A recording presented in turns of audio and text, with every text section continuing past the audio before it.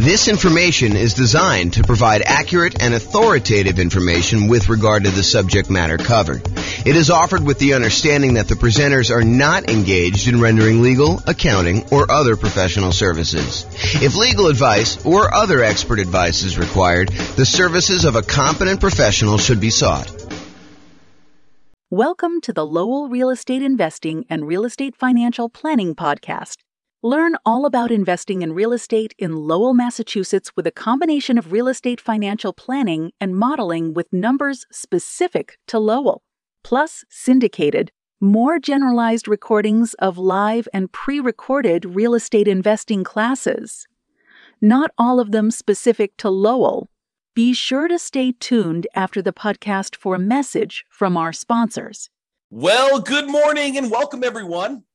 This is your host, James Orr, and I have a pretty exciting class today. Today's class is all about improving cash flow by buying down your mortgage interest rate when buying investment properties. It's called Buying Down Mortgage Interest Rates for Real Estate Investors.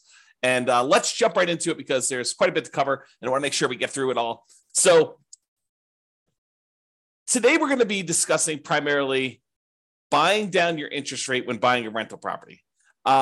The way that I'm going to do this, there's a spreadsheet that Brian made, which I'll provide a link in the show notes to. But the spreadsheet actually allows you to go contact your lender, get a bunch of the buy down rates that you can get from your lender, enter them in the spreadsheet, and it does a bunch of math for you. And then you can make a decision as to how far down, if any at all, that you want to buy down your interest rate. And that is the way that he does it is one way of calculating the return you'd get from buying down your interest rates. There is an alternative way of doing this, and that is to calculate the internal rate of return that you would get on that extra money that you'd spend buying down the interest rate. And arguably, some people, including me, might suggest doing it with an internal rate of return calculation. However, that's not what we're going to cover today. And the way that we're going to do it today, I think is completely valid. I think it's just a slightly different way of looking at it and a probably easier way to understand than internal rate of return for most folks. Okay, so this can be a really good strategy for improving cash flow. And as you might see, one of the alternative strategies to this is, you could take this extra money and decide to put it down as additional down payment instead of taking that money to buy down the interest rate. And in some cases, I would say most cases, you would be better off buying down the interest rate. And we will look at that math. Now, there may be a time factor component to that, where if you're only going to hold the property for a year or two or three or whatever you're going to do there, it may be better for you to not buy down the interest rate. It may be better for you to put more down or to not put more down and just deal with whatever negative cash flow or slightly less than ideal cash flow you'd get by not putting more down or buying down the interest rate. But that's something for you to decide. Because if you remember, I'll kind of tie this back into when we talked about achieving financial independence. There are some folks who are buying properties that they intend to have and hold forever, and that is going to be part of the income they receive when they're financially independent. These are properties that you expect to hold in your portfolio indefinitely. Like you do not plan on selling them at all. And then there are other properties where people would buy in order to get a really good return on, especially that early on, that like excellent return on equity you get when you own a property for the first few years and your equity is relatively small because you're highly leveraged and you're able to get like almost like rocket booster type returns on that. Some people are going to buy properties to get those rocket booster type returns with the intention of trading them up for something else, doing a 1031 exchange and buying something larger, or selling off those properties, paying all the expenses on them, the capital gains, the depreciation recapture, the real estate commissions, if you've got any of those going out, and closing costs, if you've got those going out, and then take that money and then use that in order to stabilize your returns elsewhere, whether that's investing in something else like stocks or bonds, or taking that money and paying off existing loans. So depending on whether this is a property that you plan to hold forever in your portfolio, or a property that you plan on holding for a short period of time and then doing something else with it, you may or may not choose to buy down your interest rate depending on the hold period. I'll also add in one additional wrinkle. If your plan is to buy more properties than you need, like let's say you intend to have 5 free and clear properties in your portfolio at the end. Let's say your plan now is to go out and buy 12 properties with the intention of you're going to eventually sell off 7 of them and pay off the remaining 5 so that they're free and clear. Well, if you're going to pay off the remaining 5 early with proceeds from selling the extra 7, then you may not want to buy down the interest rates on the 5 either, because those are ones that you will not hold the loan for full term. And so these are things that you should decide. And the reason why we covered those in previous classes before we get to this point is you should decide which properties you plan to have in your portfolio at the time when you are financially independent and how you plan to get there. Like, do you plan on paying off these properties early? And a lot of times we make these plans and they change, but realize that you should have this plan going in. Okay, now that I've given you some background and context, let us talk about doing buying down interest rates when buying a property. Today, we're going to focus in on buying down the interest rates when you are purchasing a property. And specifically, I am not going to talk about buying down the interest rates when you do some type of cash out refinance on a property, or when you do some type of cash in refinance on a property where you actually put more money into the deal and refinance your property at the same time in order to get shorter loan term or lower monthly payments, or to get a better interest rate. So we're not talking about cash out refinances. We're not talking about cash in refinances. We're not talking about doing a rate and term refinance where we're refinancing the rate on the loan and or the term on the loan. And we're definitely not talking about recasting a loan where you have a lump sum of money and you want to reduce the payment on your existing loan without changing the other terms of the loan. You just want to kind of like make a $10,000 additional payment on your property and reduce the monthly payment by whatever it is, $50, $100, somewhere in that ballpark, depending on how much time you've got left on the loan. But we're not talking about that either. This is specifically buying down your interest rate when purchasing a property. Okay. Big picture. When you go to get a loan, the interest rate you get on the loan can be changed by how much you either pay and give to the lender, or how much the lender gives you as a credit to take a higher interest rate. So you can voluntarily take a higher interest rate and have the lender give you a credit to help cover closing costs. So you go to a lender and then you tell them, hey, look, I'm thinking about getting a loan. They tell you, okay, the rate right now, if you don't pay any points at all, is going to be 0. It's going to be 7%. 0 points in, 7% loan. However, if you are willing to take 7.25 as your interest rate, we will give you $3,000 or $5,000 or $8,000, whatever it is, as a credit that you can use to cover some of your closing costs. Or you can give us some money and we will give you a lower interest rate. If you sort of like give us $5,000 in advance, we will, instead of giving you 7% of your loan, we'll give you 6.75 as an example. So it can work both ways. You can pay money in order to have your rate lowered, or you can receive money as a credit from the lender in order to take a higher rate.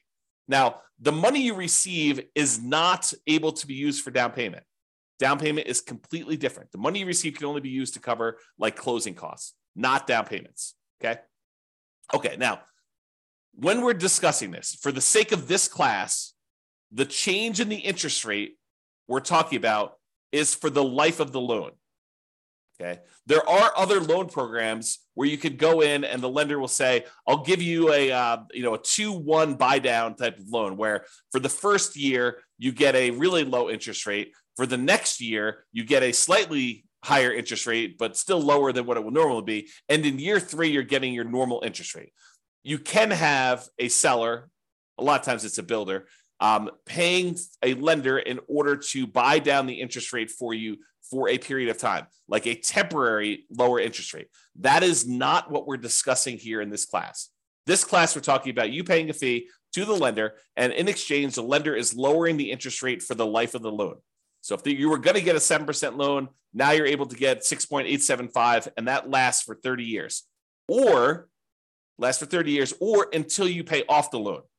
So you can pay off the loan organically over that 30-year period if it's a 30-year loan.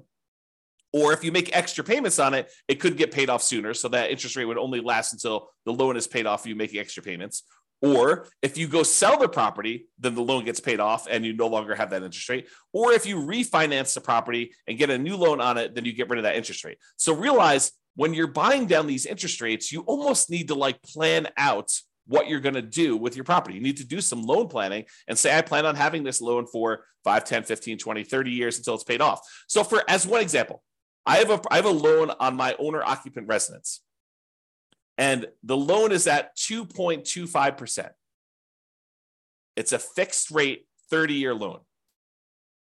I am probably never paying that loan off. The loan is at such a low interest rate that I would rather have that money sitting in CDs or buy another free and clear rental property instead of paying off the loan on my owner-occupant property. But it helps to know when you get a loan how long you're going to have that. Okay? Now, there are other things you could do where you get these short-term interest rates, which we talked about, like that lower payment for the first 2 years. Again, we are not discussing those. Okay. So I mentioned the word point. What is a point when you hear a lender say a point? Like you may hear them say, look, your interest rate is 7% with 1 point, or 6.5% with 1 point, or 6.5% with 2 points. A point is money that you pay to a lender upfront to get the mortgage interest rate. It is non-refundable. It is a fee that you pay to the lender in order to get an interest rate. And they can be positive where you pay the lender points, or they can be negative where the lender gives you a credit in order to do that. From the lender's perspective, it almost looks to them like money now instead of interest later.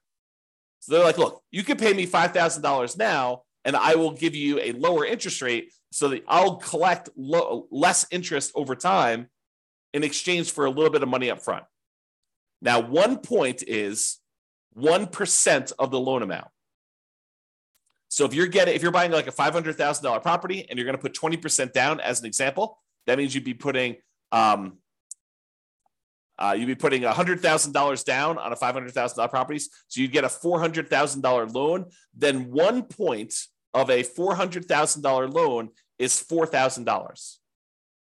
And to be absolutely clear, this is not part of your down payment.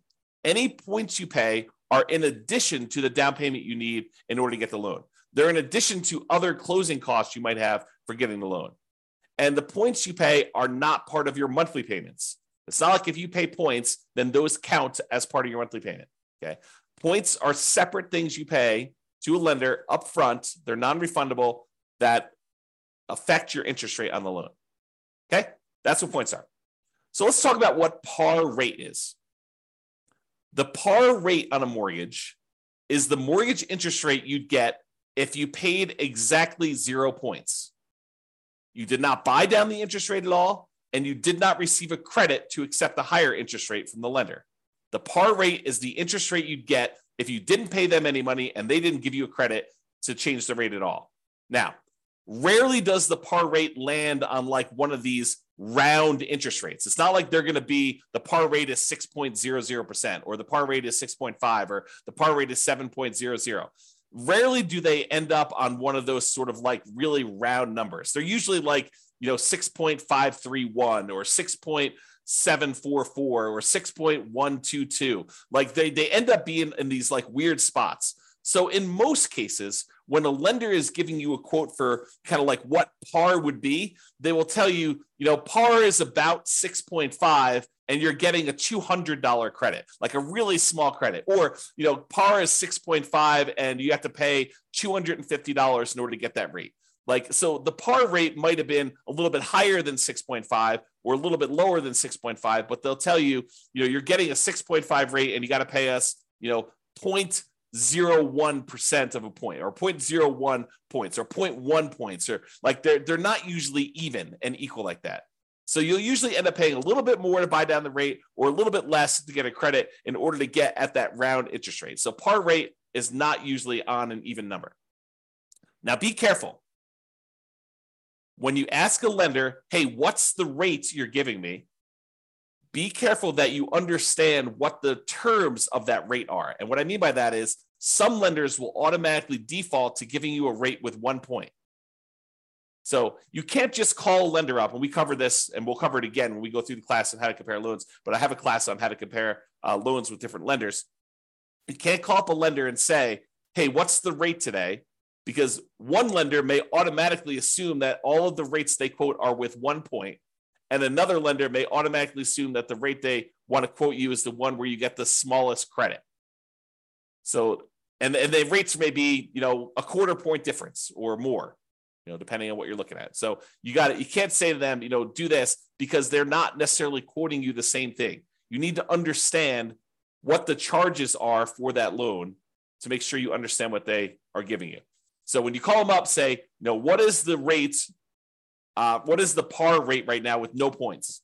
And believe me, sometimes you need to clarify with them that that's what you want, because they will still sometimes give you the wrong one. So oftentimes it's better to get the sheet showing what the buy downs are and what the credits are. And so you can figure out your own par rate to make sure you understand that they're giving you something that you can compare to someone else. Okay. So just a tip when you call lenders, you're trying to do that. Now, so let me paint a picture for you. You're about to buy a property.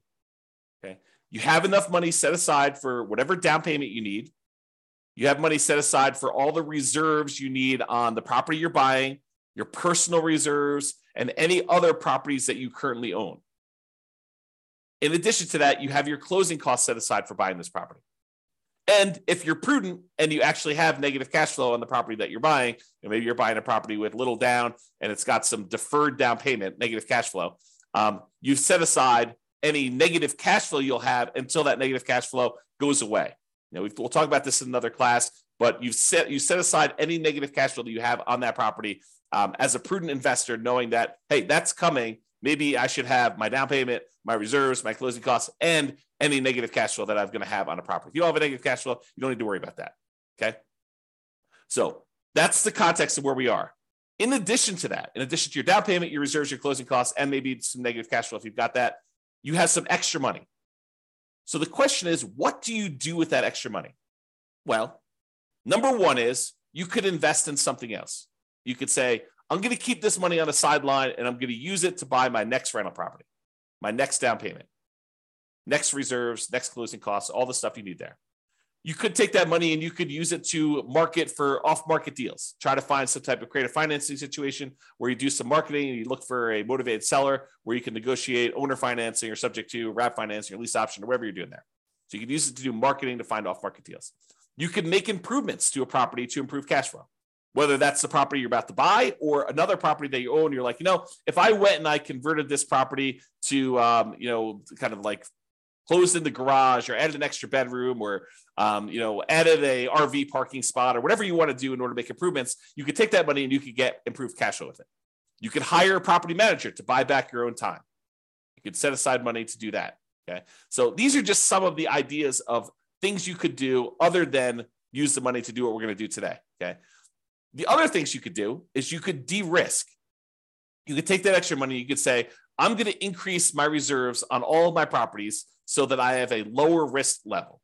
If you thought it was prudent to have 1 month of reserves on all of your rental properties, that's probably risky. If you said, I'm actually going to de-risk by taking the extra money I have, and I'm going to make sure I have 6 months of reserves on my rental properties, that's less risky. If you say, okay, look, I want to even de-risk even more. I want to have a year's worth of reserves on every single one of my rental properties and my own personal expenses. That would be a way for you to de-risk. It would reduce your overall risk by having more reserves. Another way to de-risk would be to buy more or better insurance. Be property insurance, could be umbrella insurance, could be additional liability insurance, could be maximizing your rates on your car insurance, whatever it is that you want to do to de-risk, that is one strategy you could do with that extra money. Another thing you could do with that extra money is you could put more down. By putting more down, it means that you end up borrowing less, which reduces the payment that you have on the property and therefore would improve cash flow. So by putting more money down, you borrow less money on the property, reduces the payment and improves cash flow. It may also get rid of PMI. If you went from putting 15% down to buy an investment property to putting 20% down, you would also eliminate PMI. So you'd borrow less because you're going from 15% to 20% down. So you're borrowing, instead of 85%, you're borrowing 80% now. So that would reduce your payment. But in addition to that, you get rid of PMI, which would further reduce your expenses on the property, which would also improve cash flow. And when you put more down, sometimes you go over a threshold where the lender says your rate now improves.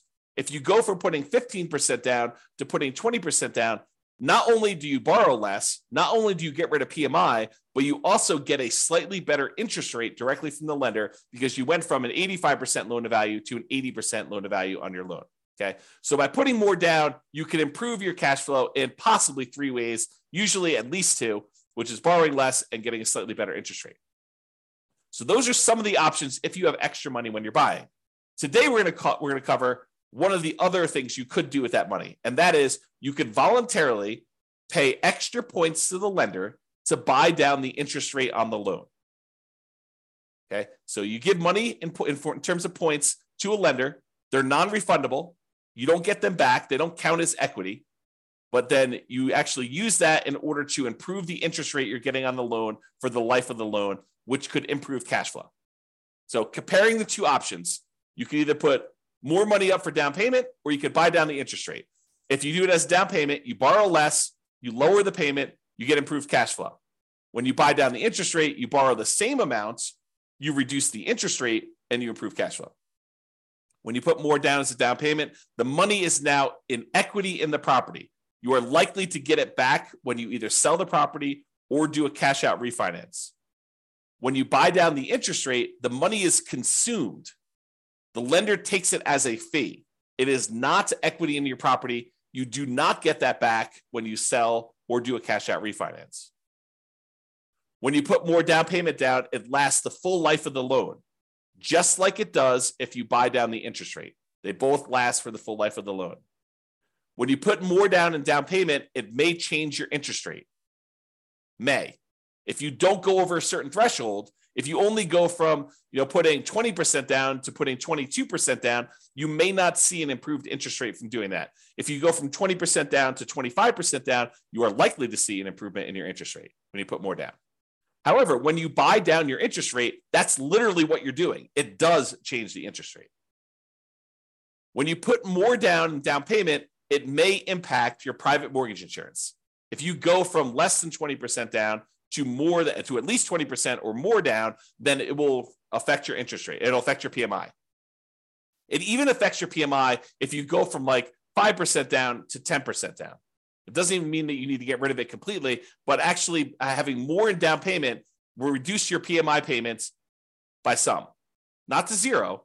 You have to, in order to reduce your PMI to zero, you need to go above 20% or more. Okay, but you can go from 5% to 10%, and it could actually adjust your PMI because you hit certain thresholds with PMI. When you buy down your interest rate, though, it does not impact PMI at all. Okay, so those are comparing the options. So let's say you do want to consider buying down your interest rate. You call your lender up or you email your lender and you say, look, hey, can you send me a list of the buy down table for buying down the interest rate on this particular thing? And they'll send you over something what looks like on the screen here, which is a buy down table showing you all the different rates along the left-hand side. Then there's a column for APR, which I'm not going to get into today. Then there's the price, like how much it actually cost you in order to do that. The discount or rebate percentage, like how much in terms of points that it costs you to do it, whether they're giving you a credit, which is the green ones down here. This is where they're paying you money. The red ones are where the borrower, you, are paying in a fee in order to get that. This is the dollar amount of the rebate based on whatever price of property they put in to give you this quote, and whatever your credit score is and stuff for today. So it tells you like how much it costs you to do that in order to do it. And then it gives you what the principal and interest part of the payment is. Okay. So this is the table they will give you. And you're looking at it and you're like, I'm not sure I understand like what the implications are just by looking at the table. And that's right. That's the trick, is that you need to do some math in order to determine if this is worthwhile doing. Okay. So then what we do is we take the spreadsheet that you take the data that your lender gave you, and you plug the numbers into the spreadsheet. You have Brian Williams buy down calculator version 3.01 is what we're using here today. And you're going to enter in your loan amount, the purchase price of the property you're buying, the loan length, for example, 30 years, the par rate. And if you don't know the par rate, there's a little calculator on the spreadsheet for helping you calculate what the par rate will be. If they only have like for example, on this one, the par rate wasn't even. It was probably somewhere between 6.5 and 6.625. As you can see, one way there's a little bit of a fee, and the other way there's a little bit of credit. So it's between these two numbers. So the spreadsheet will help you calculate what the exact par rate is. And then you copy the interest rates and the costs from the lender email. So it looks something like this.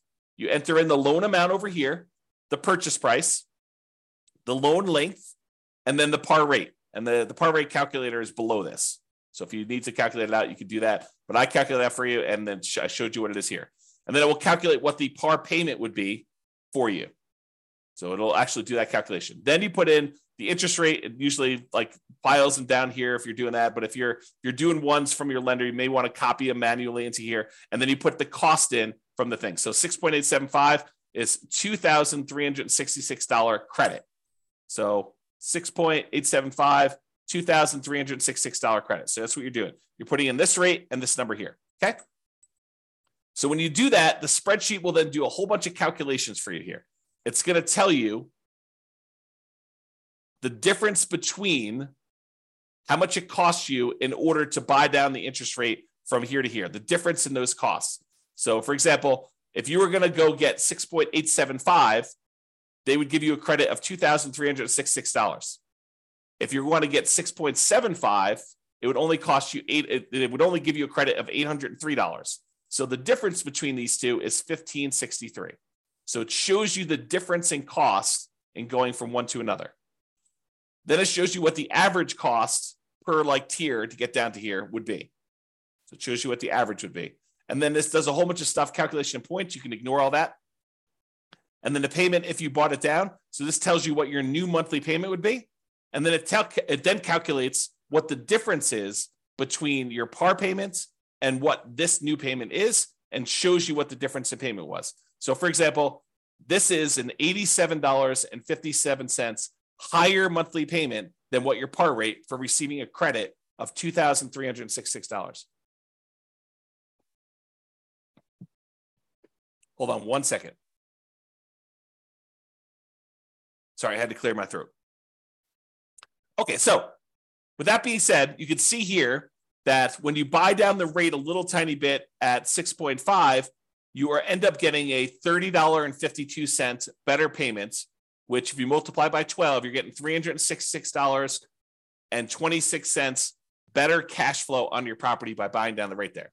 And you can see there are ones where you're getting significantly better cash flow. For example, if you buy down the rate all the way to the max, you get $5,795.31, almost $5,800 better cash flow for the year. Almost $500 a month better cash flow by buying down the rate. Now you got to say to yourself, is it worth paying this amount of money in order to get that rate? That's what we're going to look at. And I've included this thing called vanity rates. So most of the time rates are quoted in the eighth of a point. So 6.875, 6.75, 6.25. But sometimes a lender will give you a quote for a rate of, 5.99 or, 5.49 or something like that, where it's a number that is sort of like not one of the normal eighth of a point type deals. And so they'll include those in your list, but a lot of times vanity rates don't make a lot of sense. So I'll show you what they look like here, but I've included them in this chart. I will remove them later as we show you. Okay, continuing on. So this shows you what the difference in cost was when buying down your interest rate. And what I want to point out to you is that the amount it costs to buy down your interest rate 1/8 of a point is not the same. And it's not linear. It doesn't automatically increase as you go up. Okay. So this red line shows you where the par rate is. These are credits.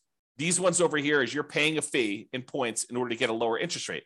But in order to change your interest rate, from it's got the vanity rates in there. So let me go remove the vanity rates here, but it shows you the difference. So for example, right here, in order to go from 6.25 to 6.15, it costs you a difference of $1,662 or $1,078. It's cheaper to go to this one than it was to go to this one.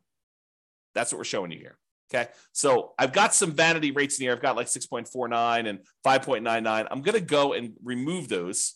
I'm showing you where they are, and I'm going to show you that I'm now remove those in the charts. Here's where they were in red Now that I've eliminated those, now we've got only showing ones where we have the eighth of a point difference. So you could see it a little clearer by removing those extra vanity rates. Okay. So when you go from 6.5 to 6.375, it costs you about, I don't know, whatever that is, $200, $210 more to do that. When you go from 6.375 to 6.25, it costs you another $200 more. But to go from 6.25 to 6.125, it's like $600 less. And there are these inefficiencies in the market for buying down your rates. And part of what you're looking at is taking advantage of these inefficiencies. They will sometimes tell you, look, we would prefer you to buy down here, but we'd prefer you don't buy down past this certain level. Like as one example, if you wanted to go from 5.125 to 5.5, I'm sorry, from 5.125 to 5 even, the difference in buy down for these is significant. It's like $1,400 more. So this may be a spot where you might consider not buying down the extra amount. Or here might be one where you consider not buying down the extra amount. Or here might be one. You can see whenever it goes and it gets more expensive to buy down to the next level, you got to wonder, is it worth it doing that for me? And we're going to do some additional math, and I'll show you that. But realize that they change. It's not uniformly one price to buy down to the next lowest interest rate tier. Okay. Same table before. I've just now eliminated the vanity rates. Not going to go over this. I already went over it again. Now, one of the things we're looking at is the average cost per incremental interest rate. And you can look at these and you can see that, ignoring the ones that are credits, if we start looking at the ones that are actual buy downs, you can see that they sort of like increase a little bit, then they decrease a little bit, and then they start increasing again. So if you were thinking about where you might want to buy down, one of the things you could look at is where it actually starts to increase again. So you can look for these inefficiencies, and I'm going to zoom in and graph this out for you and show you this is the average cost per incremental improvement in mortgage interest rate, the average cost in order to buy down to that level. And this is to the left of here are the credits. So we're going to just ignore those unless you wanted to take a credit, but we're talking primarily about buying down the rate. And so you can see to go from 6.5 to 6.375, it's more expensive. To go from 6.375 to 6.25, it's slightly more expensive. Then it gets cheaper to go to 6.125. Then it gets the tiniest bit more expensive to go to 6%. Then it starts getting a little bit more expensive again to go to 5.875. So you could look at this and you could say to yourself, look, if I wanted to get a deal, it might be the kind of like best bargain to stop buying down the rate when the rates start getting increasingly more expensive. So this could be a good spot for you to consider. Now, the decision is totally up to you. You don't have to buy down your rate at all. You could choose to take the par rate. You could choose to take a credit. But if you're thinking about, I want to improve cash flow on my property, this is one way to do it. And then you got to wonder to yourself, is the extra money that I'm spending worthwhile investment? What's the return I'm getting on spending this extra money? And that's where we're headed with this. So now we're going to show you what the simple and compound rates of return are for spending this extra money. So these are all the different interest rates along the side here. You can't see them, but if you're on the spreadsheet, this is just spread over to the right of the spreadsheet there. And this goes and shows you what your simple interest rate would be after you've paid back the money to yourself for buying down the loan. So this shows you that once you paid yourself back the money in order to get the buy down itself, then you're earning, in this case, 33.6% return on the extra money that you spent. Not bad in terms of simple interest. Now, if we take it and we look at this simple interest over a period of time, you could say after 10 years, including paying back on the initial amount that you borrowed, this one would get you 23.6% return on any extra money you spent here. Now, most people are probably not using simple interest, although there are some times when you'd want to think about it that way. But most people are going to think in terms of compound interest. The money you're getting on the money that you invested over time from a while ago, you want to make sure you take into account that time impacts your return. And so compound interest does that. So in this case, you can look at what your return is over here from seeing different interest rates that you buy down to. And you can see that there's a lot of them, depending on how long out you go, where you get good returns on your money for doing that. So for example, here's how you read this chart. If you bought down your interest rate to 6%, you'd have earned over a 15-year period of time, you'd have earned 28% per year simple interest on the amount you spent to buy down the interest rate. So you got to ask yourself, if I'm looking at other investments that I have that give me simple interest, what am I getting on those? And should I take this money and invest it by buying down my interest rate, knowing that this one is paying me 28% return? So you got to compare it to other things you could invest in. We already went over that list. Okay. So that's the simple interest one. Here's the compound interest one. If you decide to look at what your compound interest rate return is over a 15-year period for buying down that loan to 6%, you'd be getting an 11.62% compounding rate of return by buying down that loan and getting your money back. So, is getting an 11.62% return on your money, a compounding annual return rate over a 15-year period of holding that loan for 15 years, is that a good return for you? And I think for a lot of folks, getting an 11%, essentially cash on cash return on investment from buying down the loan is a really good return. Where else are you getting an 11.62% 15-year term cash on cash return on that loan, on investment? That's why it's probably pretty compelling to do that. Now, the more you buy it down, in general, looks like the lower the return you're getting. And the longer you hold it, the lower return you're getting after a peak. Okay? So there's like optimal parts here to do this, but that's the general rule. All right, more down. Sometimes putting more down will improve your interest rate and it will get rid of that PMI. So it'll improve your interest rate and get rid of your PMI. The spreadsheet does not take into account either of these things. It does not show the improved interest rate you get by putting more down, and it does not take into account that you will get rid of PMI. However, it does look at if you put more down and it improved that payment by that much, which one's going to be better? Should you have put more down or should you have bought down the interest rate? It'll compare those. It'll show you the difference in cash flow each one will produce for you. And then it could tell you it would have been better for you to buy down the interest rate or it would have been better for you to put more down. So let's take a look at the difference between putting more down or buying down the interest rate. Okay. So if you took the dollar amount that it cost you to buy down your interest rate to 6% and you use that as an extra down payment instead, your cash flow would be $1,729 per year better to buy down the mortgage interest rate. So this just shows you for each one of your rates how much better it would be or how much worse it would be. If it's negative, it means that it would be better for you to put more down. If it's actually positive, that means it would be better for you to actually have bought down the mortgage interest rate. And by how much? So it'd be $1,729 per year better for you to have bought down the interest rate if you bought it down to 6%. If you bought it down to 5%, it would have been $4,055 per year better for you to have bought down the interest rate. This just shows you what is going on there. Okay. And this number comes from this table. This is part of the spreadsheet, Brian's spreadsheet. So basically it shows you what the payment would be if you use the cost to pay down the loan, to buy down the loan as a down payment instead. So it calculates what that would be. Then it shows you what the payment difference would be. Then it multiplies that by 12 to give you an annual difference in payment. And then it tells you some other calculations. So the annual difference in payments here is there. Okay. So it kind of gives you an idea of those numbers. All right. Hold duration. In general, the longer you hold the property, the better off buying down your interest rate will be. You can't expect to spend money and then a year later pay off that loan and expect it to be profitable for you. You're going to end up, it's going to be ugly for you because you're going to spend all this extra money to buy down the rate, which you only got a benefit for a year. But if you get that benefit for 5 years or 10 years or 15 years or 20 years or 30 years, it tends to be better if you do it that way. And so this table, part of Brian's spreadsheet, shows you how much better it would be by how long you hold it. Now, I need to talk to you about what's going on in this table because it's not just cash flow anymore. Up to this point, we've been primarily talking about how buying down your interest rate or putting more down have improved the cash flow on your property.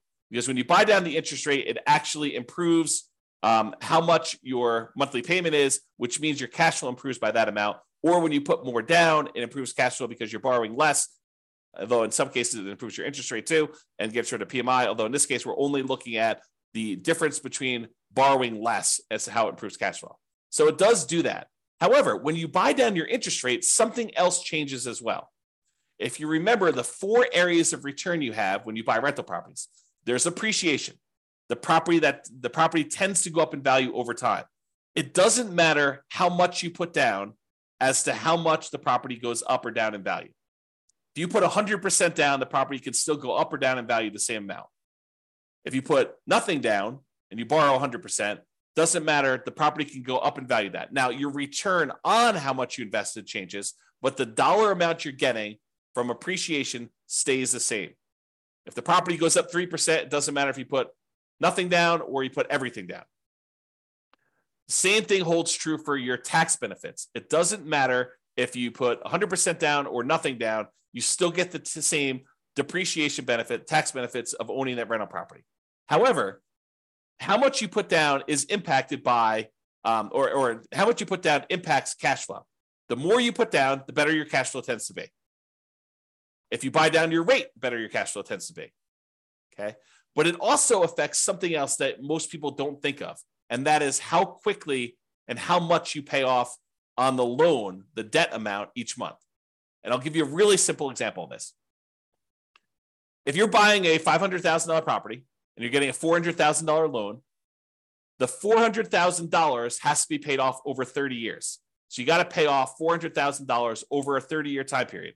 So a certain amount of that has to be paid off each month in order for you to pay it off by the time it's 30 years later. But if you only borrow $50,000, then the amount of money you have to pay off is only $50,000 over that same 30-year period. So the amount you actually pay off is significantly lower when you borrow less.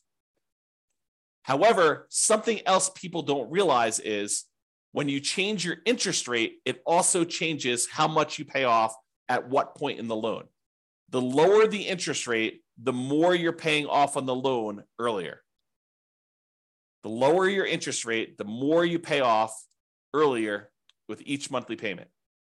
So the amount of equity you gain in your property also changes based on what your interest rate is. So when you buy down your mortgage interest rate, it also changes how much equity you grow in the property and when. What this chart takes into account is both your cash flow difference and the equity difference you get between buying down the interest rate or putting extra down payment down, because when you borrow less, the down payment impacts your equity as well. So it does take into account both of those changes, and it shows you what the difference was. So in this case, if you look at whatever it was here, I think this is probably around, let's see, 1, 2, 3, 4, 5. I think this was buying around to 6% or so. So right here, I'm assuming this is the buy down 6%. It shows it on the full table, but I can't see it. It shows you that after 15 years, you'd be $18,331 better if you bought down the interest rate than putting that money down as additional down payment. So this shows you both the cash flow improvement and the equity improvement you'd have by doing that based on hold duration. Okay. Now, buying down your rate or prepaying PMI. So let's say you're doing a nomad strategy or a house hacker strategy where you're thinking to yourself, okay, I put 5% down. I've got a little bit of extra money. Should I buy down my mortgage interest rate, or should I take that same amount of money and should I prepay PMI instead? PMI is whatever it is, $250 a month. I could take $5,000 and I could get rid of that $250 a month. Which one is better? Should I buy down the interest rate or should I prepay this PMI to improve that? And I probably should do an entire class on how to compare these. But for now, the correct way to do that is to use the world's greatest real estate deal analysis spreadsheet, which is free. Just go download it at realestatefinancialplanner.com/spreadsheet and do both options. Do one option where you buy down the interest rate, do another option where you actually prepay PMI, and look at the returns you're getting, all the returns you're getting, because it actually impacts more than just cash flow. Look at all the returns you're getting and decide which one better fits what your specific goal are, what your preferred return characteristics are.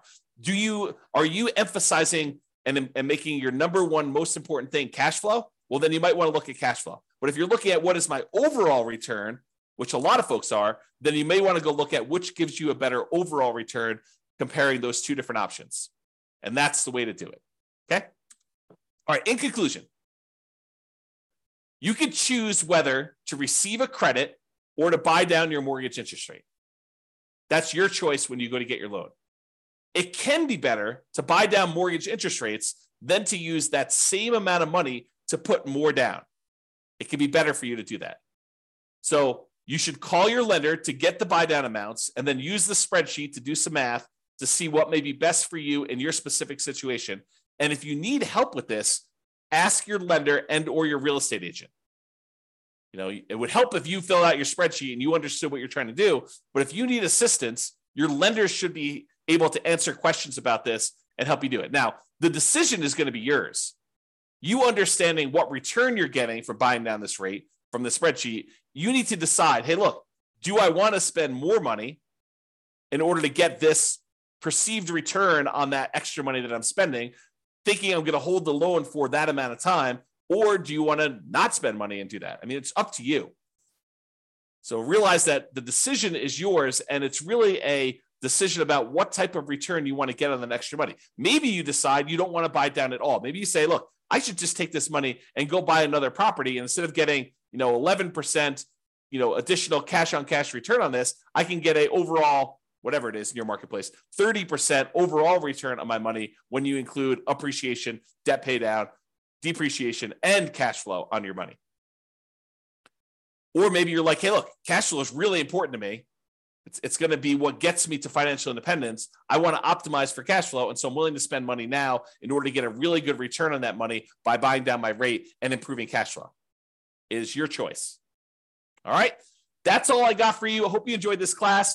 I'll put a link to the spreadsheet in the show notes for those of you that need that. And feel free to use it to analyze your next buy down when you're purchasing a property. This has been James Orr. Have a great day, everybody. Bye-bye for now. With home prices up, mortgage interest rates up, and rents up, but not quite enough to counteract the higher prices and interest rates, cash flow on rental properties in Lowell is harder than ever. Book a call with the Real Estate Financial Planner to apply our proprietary 88 strategies to improve cash flow on your rentals. See the show notes for a link to schedule your call and improve your cash flow today. If you're a real estate agent, lender, or professional in Lowell that wants to help our real estate investor listeners, consider reaching out to learn about collaboration opportunities with this podcast. We'd love to add more value to our listeners by having you assist our investors buy, sell, and finance their real estate investments. See the show notes to schedule a call to discuss collaboration opportunities.